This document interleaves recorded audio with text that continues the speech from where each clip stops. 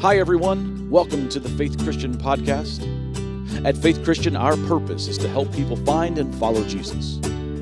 For more information about Faith Christian, check out our website, fccnp.org, or stop by on a Sunday morning. We'd love to meet you.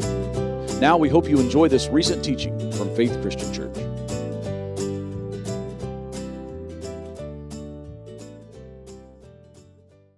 Hey, happy Mother's Day to you. So glad that we get to spend this day together. This is one of my favorite days of the year, one of my favorite Sundays of the year. When we have our baby child dedication service, we thought nice little treat that Kara and Noah put together for us to have our junior church kids come up and sing for us, share some of the things going. There's some great things happening in our Faith Kids ministry right now and in our Faith Students ministry, and we hope that if you have a child in your life that is 18 or under, that they have found their place in our Faith Student ministry or in our Faith Kids ministry. Speaking of, our Vacation Bible School is coming up this summer. Some great things are already under process. They began building stuff this weekend, getting ready for a wonderful 4 days of Vacation Bible School in June. Sign up is available now. You can sign up on our website, or those of you in the room, when you leave here today, there's like a zoo thing set up out there in the atrium. Go to the table out there, get your kids signed up for Vacation Bible School this summer during the month of June, during the month of June, and you won't regret your kid or your grandkid or your neighbor kid or your niece or your nephew. You'll want them to be involved in all the wonderful things that are happening in our Faith Kids stuff. Once again, let me say to you, Happy Mother's Day. This day is special to so many of us, and it's not easy on all of us, and we recognize that. So I have used this little piece written by a woman by the name of Amy Young for the last several years to kind of express that a little bit. So let me use her words again this year as we use this as we begin to wish you a happy Mother's Day and celebrate this day. Amy Young writes this, and this is my prayer and blessing to you as well. To those of you who gave birth this year to their first child, or more than their first child, we celebrate with you. To those who lost a child this year, we mourn with you. To those who are in the trenches with little ones every day and wear the badge of food stains, we appreciate you. To those who experience loss through miscarriage, failed adoptions, or runaways, we mourn with you. To those of you who walked the hard path of infertility, fraught with pokes and prods and tears and disappointment, we walk with you.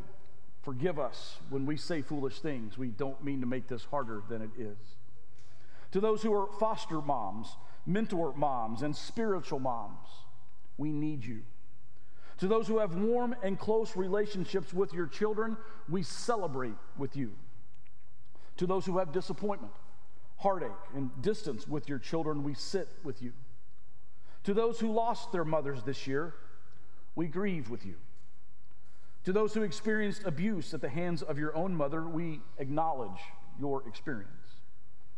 To those who lived through driving tests and medical tests and the overall testing of motherhood, we are better for having you in our midst. To those who are single and long to be married and mothering your own children, we mourn that life has not turned out the way you longed for it to be. To those who step parent, we walk with you on these complex paths. To those who have envisioned lavishing love on grandchildren, yet that dream is not to be, we grieve with you. To those who will have emptier nest in this upcoming year, we grieve and rejoice with you. To those who place children up for adoption, we commend you for your selflessness and remember how you hold that child in your heart. And to those who are pregnant with new life, both expected and surprising, we anticipate with you. This Mother's Day, we walk with you. Mothering is not for the faint of heart, and we have real warriors in our midst. We remember you, and we love you. Let me pray for you, moms. Gracious and eternal God, we give you all thanks and praise with great joy, with gratitude, and with love in our hearts. God, throughout the ages, you have been faithful to your covenant people. In every time and every place, you have chosen servants from among your people to guide your people, to point the way, to help them see the good news in their lives and in the world. So, God, we are grateful for these ancestors in the faith who followed you despite their own fears, their own misgivings, by placing their trust in you alone. So God, today on this Mother's Day, as we celebrate women, we pray for each other, for the mothers, for the sisters, for the friends, the colleagues, the mentors in this space. For all the people who have paved the way for us, we give you thanks. For parents, for pastors, for teachers, for friends, for all who helped us, we give you thanks. And for your Son, who came not to be served but to serve, who came to give his life that all may have life, we give you thanks. And it is in the name of Christ that we pray. Amen. I love the story that I heard recently of the mother who had 8 children, all under the age of 12. Do the math. That's a little rough. 8 children, all under the age of 12. Her husband was a young officer in the military. He was on the fast track, and he gets restationed to Germany. And so the family is going to have to move to Germany, and the husband has to go right away. So the wife and the 8 children have to get the stuff packed up and make the move to Germany, across the Atlantic to Germany some weeks later. So here goes this mother flying now across the Atlantic to Germany with 8 children, all under the age of 12. When they arrive in Germany, they're going through customs at the airport, and the customs agent asks her in his German, broken English through his German accent, are you traveling do you have anything to claim? She kind of looks at him funny. Do you have anything to claim? Do you have anything to claim? She looks down at the row of the 8 children following behind her. What? Ma'am, are you traveling with any guns or drugs? She says, guns or drugs? Sir, I just traveled across the Atlantic with 8 children. If I had guns or drugs, I would definitely have used them by now. Happy Mother's Day. Moms, I hope you get the honor that you are due today. Speaking of moms, we had some big news in our family pop up this week. Let me show you a picture. Big news in my family. That is not my kid. No big surprises. That's my nephew. My wife's husband had a baby this week. Well, he didn't so much as his wife did, but they had a baby this week. That's Elijah Bear Scharf. We're really proud aunts and uncles here in Ohio. Let me just say this.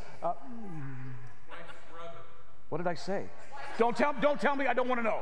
I don't want to know what I said. Yeah. We might need to edit the podcast. Whatever just happened there. Woo! Yeah, I've been living in Appalachia too long, haven't I? All right. Let me just say this. Other than trying to speak in public, parenting is the hardest job you'll ever love. It's hard because every culture has values and priorities and narratives that threaten children and threaten children's development of faith. And so to steer our conversation today, I want us to look at the story of one of the great moms in the Bible, way back in the Old Testament, in the book of Exodus. When we pick up her story, we're picking up a time in the history of God's people where God's people, the Hebrews, are captives in a country called Egypt. You've heard of it. And the Pharaoh, or the king of Egypt at this time in history, has become concerned about the growing population of the Hebrew people in his country. Even though they're slaves, even though they're doing all the manual labor, they're doing all the hard work, these Hebrews, he's beginning to get worried because there's so many of them and their population is growing and growing and growing. So he begins to sow a narrative, tries to convince the Egyptian people this narrative of bigotry and distrust, and he convinces the Egyptian people that the Hebrews are now a threat to them and to their way of life.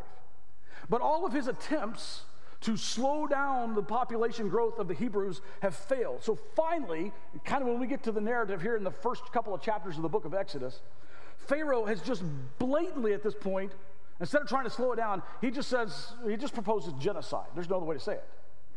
Genocide. Here's his plan.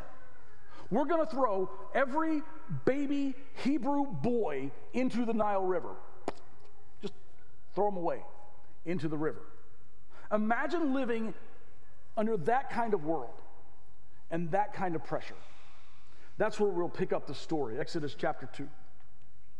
Now, a man of the tribe of Levi married a Levite woman, and she became pregnant and gave birth to a son. When she saw that he was a fine child, she hid him for 3 months. But when she could hide him no longer, She got a papyrus basket for him and coated it with tar and pitch. Then she placed the child in it and put it among the reeds along the bank of the Nile. His sister stood at a distance to see what would happen to him. Then Pharaoh's daughter went down to the Nile to bathe, and her attendants were walking along the riverbank.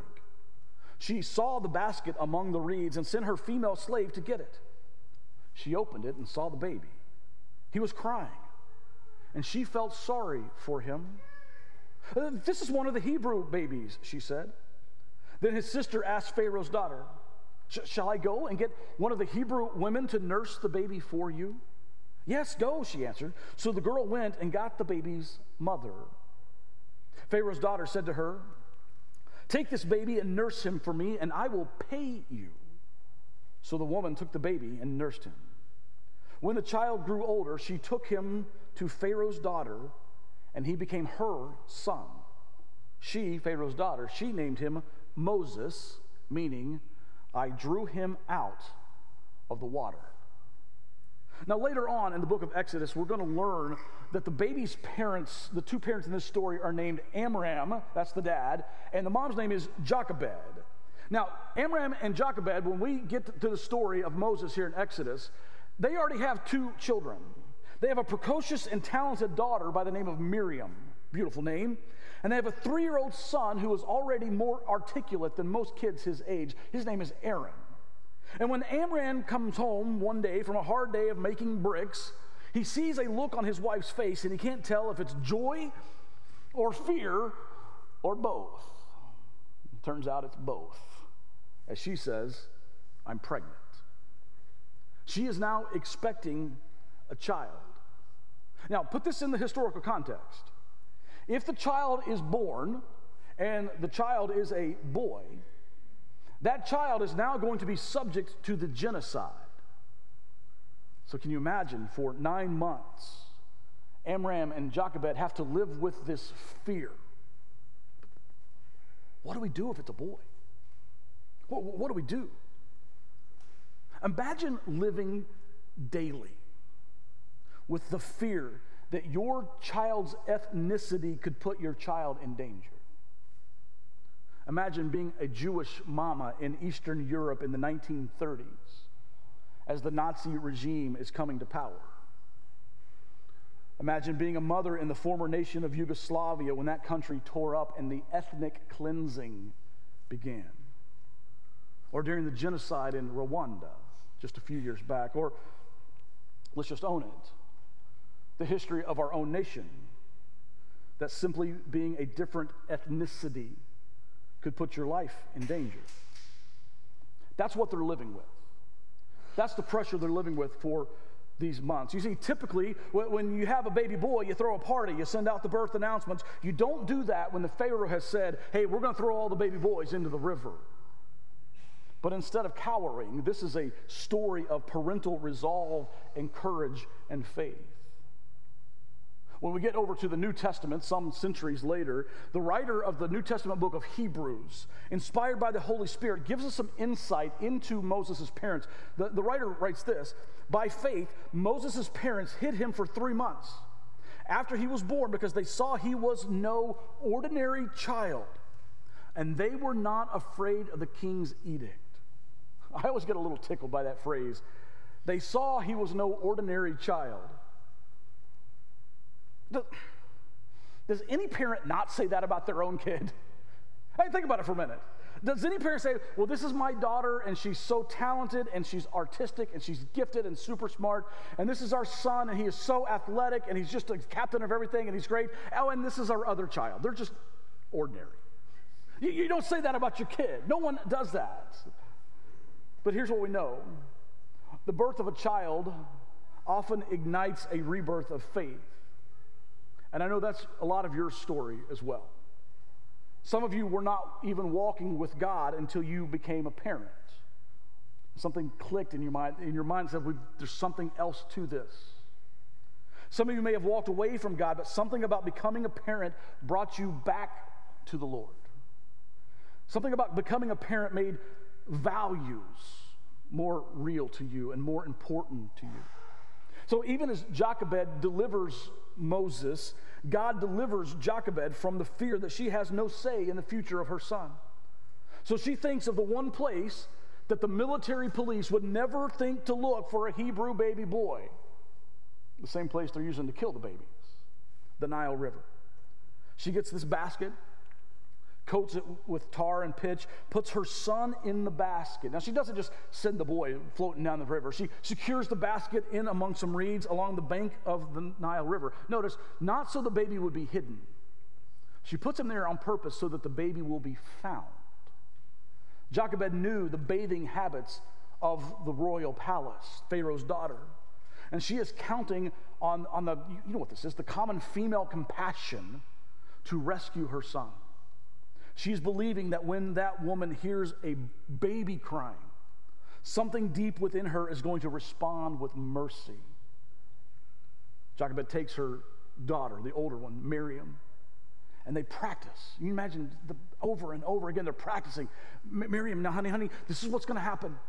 We're going to put the baby in the basket. We're going to put the basket in the reeds, and you're going to stand by. Here's what's going to happen. And they're going to come. They're going to find the baby. When they find the baby, you're going to walk up to them. Here's what you're going to say, Miriam. Let's practice. Make sure you know all your lines. Come on, Miriam. You can do this. You're a big girl. We're counting on you, Miriam. This is a brilliant mother planning this. By the way, I don't think the author of Exodus wants us to miss the fact that Pharaoh, the mightiest man on earth, keeps having his plans ruined by women. In chapter 1, there's 2 Hebrew midwives that won't kill the babies like he wants. In chapter 2, this Jewish mama and this little Jewish girl upset his entire plan. Reminds me of a story I heard of a family who's gathered in the hospital. Dearly loved family member is terminal in the hospital in the ICU, and the family's gathered around. The doctor comes in to talk to the family. The doctor says, I'm sorry, the news is just not good. The only hope we have, and it's not great, but the only hope we have is to do a brain transplant.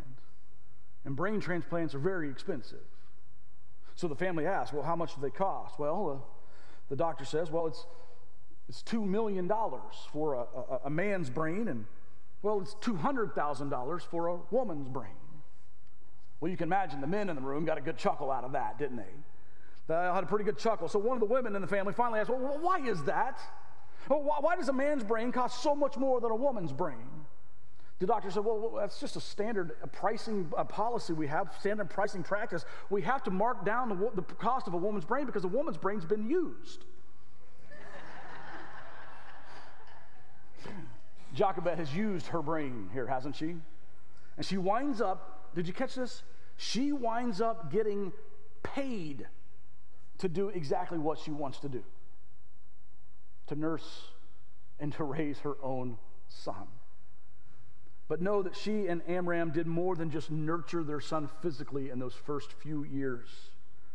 They have just a handful of years, impressionable years, to pour deeply into their son and have him drink deeply from the faith of their fathers. And they delivered to their son a story. They indwelled in him a story that is going to combat all of the stories that he's going to hear growing up in Pharaoh's palace. And this story of God and God's people, this story is going to inspire their boy to one day become the deliverer of God's people. I think our children today need parents with that same kind of faith. So let me use Jochebed as my inspiration and show you 3 ways that faith can impact the next generation. The first one is this. Faith insists that God has a purpose for every child. Why did God choose Moses? Why not choose Aaron? Aaron's old enough that the edict doesn't affect him. Aaron's already been born. He's a very smart young man. He's very articulate. Why don't you just use Aaron, God? Well, maybe God wanted the chosen deliverer to experience deliverance himself. I just recently realized that we don't know Moses' birth name. We don't know what Amram and Jochebed named their son. The name Moses is not the Hebrew name, it's the Egyptian name. It's the name that Pharaoh's daughter gives him when he comes to live with her when he's about 3 years old. We don't know what Amram and Jochebed named their son. Pharaoh's daughter called him Moses because she delivered him up out of the water. We don't know what his birth name was. I suspect it was a strong name, a name of resolve and character and courage. You know, like Larry, a good name, good strong name. Think about this. Every time young Moses heard his name, the Egyptian name, Moses, he was reminded that he had been rescued. Because the name means drawn up out of the water. He was reminded he had been rescued. Every time he heard his name, he remembered he had been delivered when it seemed hopeless. God has a reason for every child to be born. I think that's what it means when it says he was no ordinary child. I think what it means is that there's a reason God wants right now, in this time, in this moment, for us to have another baby. Parents, I know how this works. Parents may not mean to get pregnant, but no child is an accident. No child is just ordinary to the Father in heaven. Paul says to the Ephesians that God saw us and he chose us long before the foundation of the earth. I love the way the Message paraphrase of the Bible translates this verse, Ephesians 1:11. It says, it's in Christ that we find out who we are and what we are living for. Long before we first heard of Christ and got our hopes up, he had his eye on us. What a beautiful promise. Long before we heard of him, he had his eye on us, had designs on us for glorious living, part of the overall purpose he's working out in everything and everyone. Children need to know that they are special to God. Somehow Amram and Jochebed instilled this into their son. Children need to know that they are special to God. Hey, mom, hey, dad, you need to know, parent, you're special to God too. And he's given you an amazing role to parent that child. Moms and dads, you are special to God. Here's the second thing I want to say to you today. Faith resists enemy attempts to claim the next generation. It's the result of faithful parenting. Faith resists enemy attempts to claim the next generation. Amram and Jochebed did not passively resign to the demand of the prevailing culture to control the future of their children. They were determined to raise their kids in Egypt, but not of Egypt. And they did. Again, the words of the writer Hebrews. This is centuries after the time, but commenting about the faith that Moses' parents had. This is what the writer of Hebrews said. It was by faith that Moses, when he grew up, refused to be called the son of the king of Egypt's daughter. He chose to suffer with God's people instead of enjoying sin for a short time. He thought it was better to suffer for the Christ and have all the treasures of Egypt because he was looking for God's reward. I don't know what they did for those first few years when baby Moses was growing up in Amram and Jochebed's home, but there are two things that these parents instilled in their son that took root. The first one is this, and this is so important. They gave their son an incredible sense of identity. They taught him who he was, because he chose not to be known as the son of Pharaoh's daughter. He chose to be known as a son of the people of God. Parents, we must intentionally challenge the identity narratives of our culture that are trying to claim our kids. And there are all kinds of identity heresies floating around today from the right and from the left. There's the therapeutic model that says you let your deepest inner desires define who you are. And you find your identity in what you want and what you feel inside. Listen, nowhere in Scripture does it say that your desires are your chief identity. Or there's the victim model that says you find your identity in being marginalized or oppressed. Listen, marginalization and oppression are real, they're an issue, but Scripture never says you find your primary identity in your victimhood. And now there's this frightening newer model that's growing in the world called nationalism. And all over the world you see this tribalism developing. Now, I'm not talking about patriotism, that's a good thing. I'm talking about the kind of bigotry that says, we are us and you are not us, and because you are not us, we do not want you with us. And can I just tell you, There is a really, really ugly Christian version of this where we wrap the flag around the cross and basically say, you're not even a real Christian unless you're my kind of American. I'm going to tell you, the culture has all of these narratives out there to try to claim your child. So what we must do is speak to them and let them know you were created by God. You were made in the image of God. You were called by God. And your primary allegiance and your primary citizenship and your identity is to the kingdom of God.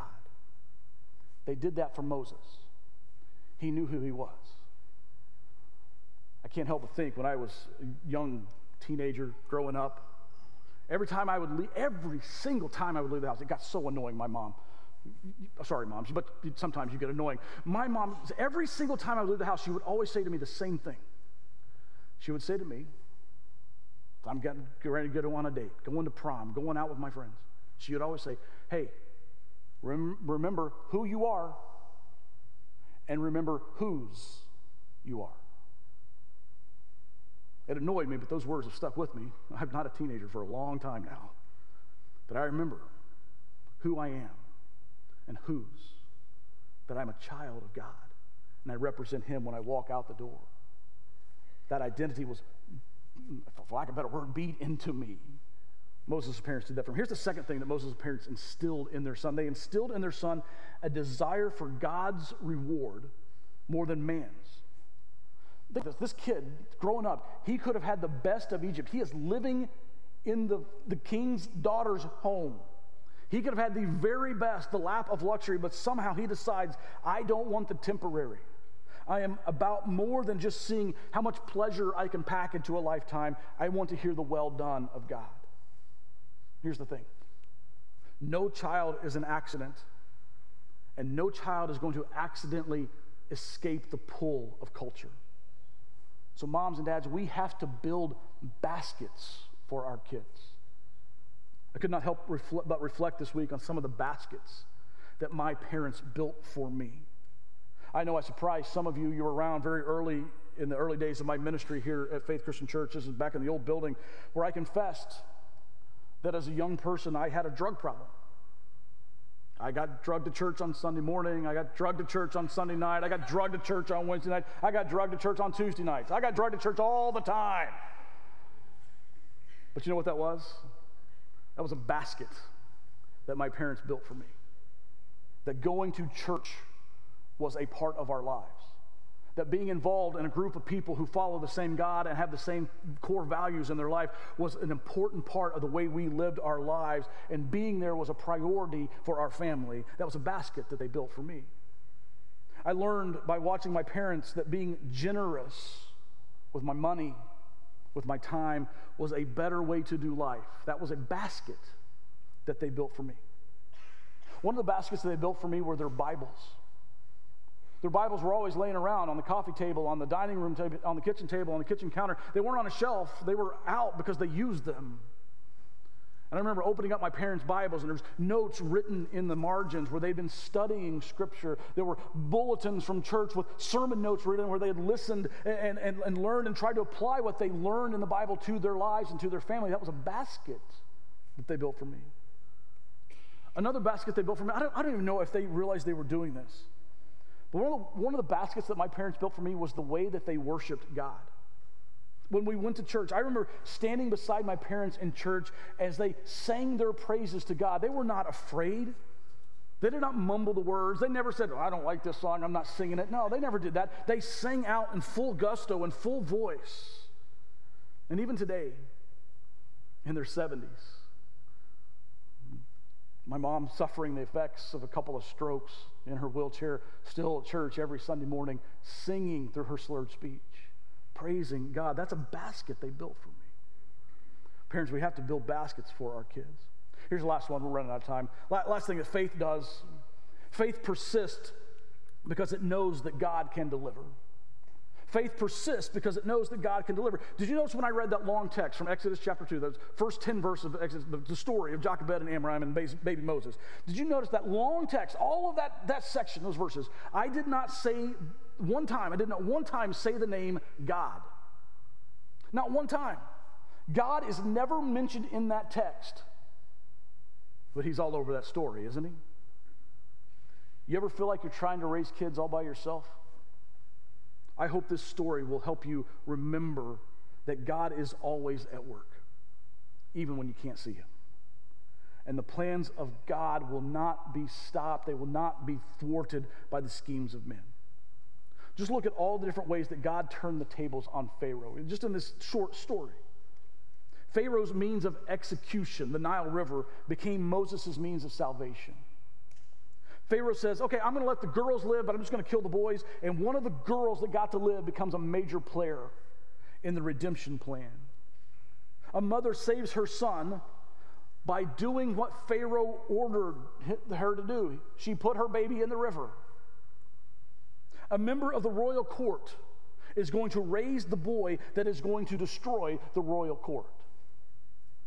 And a mother, I love this part, a mother gets paid to do what the powers said she could not do.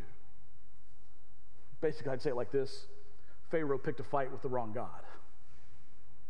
So moms and dads, trust in God, like Amram and Jochebed did. It's the hardest job you'll ever love. But trust in God, because here's the thing. You are going to have to entrust your kid to God. So trust God to get you there. It took great faith for Jochebed to build that basket and put her baby in the basket and put her baby in the river. I think it took even more faith 3 years later for her to take her young son and put him in Pharaoh's daughter's palace.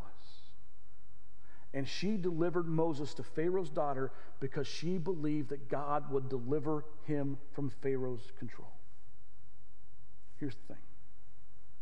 We don't save our kids. God does. And he loves your kid more than you do, which I know is really hard to believe. But God loves your kid more than you do. So let me just speak a word before we close to all of you who are struggling to parent right now. What a hard job. Some of you are having to do it by yourself.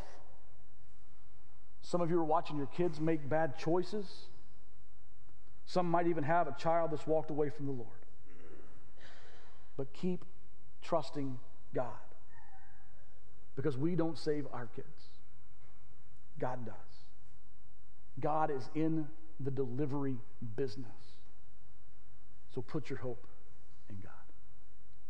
I want us to pray together. For our communion team will go ahead and take their places, get ready to serve us. Let me just add, as we move to this time of prayer, somebody built your basket. Somebody built the basket for you. Maybe it was your mom or your dad. Maybe it was your grandparents. It might have been a coach, a youth minister, a teacher, a neighbor. But somebody built the basket that rescued you. If they're alive today, I hope that you'll find a way today to thank them. But right now, I would like for you to thank God. You start the prayer. I'll finish in a minute. But would you just pray for just a moment? Would you thank God for the people that built your basket? You start the prayer. I'll finish.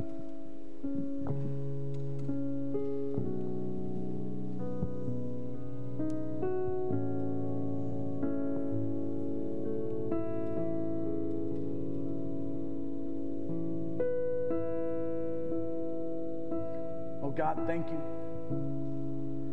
Thank you for all the people that stood with us, all the people who fought for us, all the people who guided us, directed us, protected us, nurtured us in the faith and in the church. God, today we honored them. And we believe that by doing so, we honor you, because it was not an accident that they were in our lives. So God, help us to become the people that they prayed over us to become.